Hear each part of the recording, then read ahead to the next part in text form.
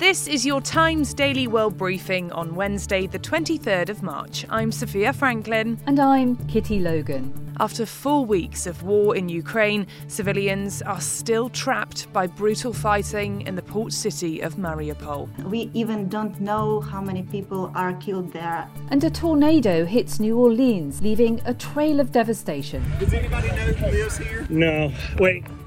Jason, do you know who lives at this house? The Times Daily World Briefing. As the war in Ukraine enters its 28th day, the besieged port city of Mariupol has become the focus. It's estimated 100,000 people remain trapped in the city, a place described by some as a freezing hellscape littered with dead bodies. People there have been cut off from food, water and electricity for weeks. The shelling is so relentless that rescuers have still not been able to reach more than 100 people still trapped in a theatre that was bombed a week ago. Alexandra Matvichuk, chair of the Center for Civil Liberties, a human rights campaign group in Ukraine, is currently in Kyiv and has been speaking to Times Radio. It's horrifying and it looks like a movie from a Hollywood about apocalypse, but unfortunately it's our reality. We have not to be only frightened, we have to do some proactive action in order to save people. And I welcome the initiative of Minister of Foreign Affairs of Greece, who told that he by himself will lead the humanitarian corridors for these people from Mariupol. I think that such kind of initiative has to be supported by other ministers of foreign affairs of other countries. Olga Reshetilova, coordinator for the Media Initiative for Human Rights in Ukraine, has been documenting suspected war crimes in Mariupol and Kharkiv. It is quite difficult now because we don't have access to different territories which are occupied.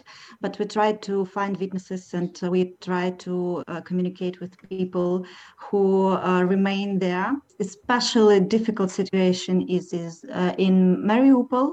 We even don't know how many people are killed there. A little girl, she died because she had no water. Very awful stories, and we have no way to help the people. The effects of intense Russian strikes across Ukraine continue to be devastating. Dr. Anatoly Pavlov had tears in his eyes as he cleared the rubble from a psychiatric hospital where he had worked, a day after it was struck by Russian missiles in Mykolaiv. I feel so much resentment and I want to cry. Because we had such a connection between Ukraine and Russia. And Russian cruelty is so brutal. There's nothing I can say. They are bad people. The Ukrainian President Volodymyr Zelensky says he remains hopeful about negotiations between Ukraine and Russia, which have so far yielded little since the invasion began. He says they're confrontational, but are slowly moving forward. This despite a Kremlin spokesman refusing to rule out the use of nuclear weapons in the conflict with Ukraine.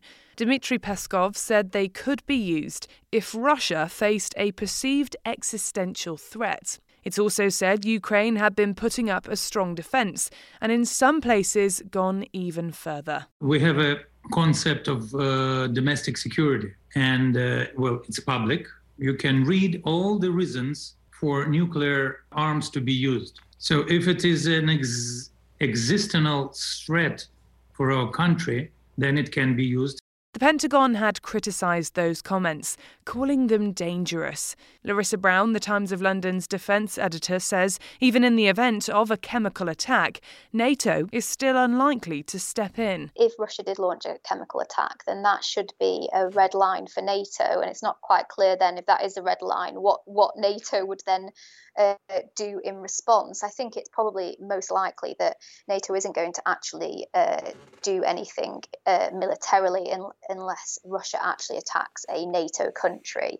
But obviously, if they did use a chemical weapon, then it would be a significant escalation. And then, of course, in terms of the words coming from countries like the UK and in terms of the sanctions that they could possibly impose, probably will get a lot stronger. According to the Times of London, Ukraine has said it is is fast running out of the weapons it needs to destroy Russian aircrafts and tanks. It's urging Germany and France to honour their pledges and send more arms. The US and UK are both providing military aid. Meanwhile, Russian President Vladimir Putin maintains he's fighting to liberate people from the oppression of the Ukrainian state, and so do his supporters. Does anybody know who lives here? No. Wait. Jason, do you know who lives at this house? You're hearing the sound of rescue teams in the US state of Louisiana as they search the wreckage left by a tornado that has ripped through the state. Hours out, you can't really see, but there's several houses destroyed in this little stretch here. Footage on social media shows a dark funnel cloud swirling above houses in New Orleans and nearby suburbs as intermittent blue flashes of lightning light up the sky. The twister then moved through, destroying homes, blowing off roofs, taking down trees and power lines, knocking out electricity for tens of thousands of people. A shocked resident described the scene of devastation in the Urabi neighbourhood of the city. It's the porch of my friend's house. It doesn't have a roof anymore, and the house across the street is completely destroyed. At the time of recording, one person is reported to have died, whilst a warning of dangerous weather remains in place. Another setback for an area which is yet to fully recover from Hurricane Ida last August. On the way, schoolgirls left in tears in Afghanistan after a U-turn is made by the Taliban, and in a shock move, the world tennis #1 retires. The Times Daily World Briefing. A frenzied knife attack, described as the deadliest in years, has seen 4 people killed in Israel. It took place outside a petrol station and shopping centre in the southern city of Beersheba. Sean Vakhan witnessed the events unfold. I saw people running into the compound, a lot of people, a lot of tension and screams. I saw here a woman that was killed, here, right here. 2 other people were wounded, one critically. Israeli media says the suspect was an Arab Israeli man with suspected links to extremist groups. He was shot dead by a passer-by.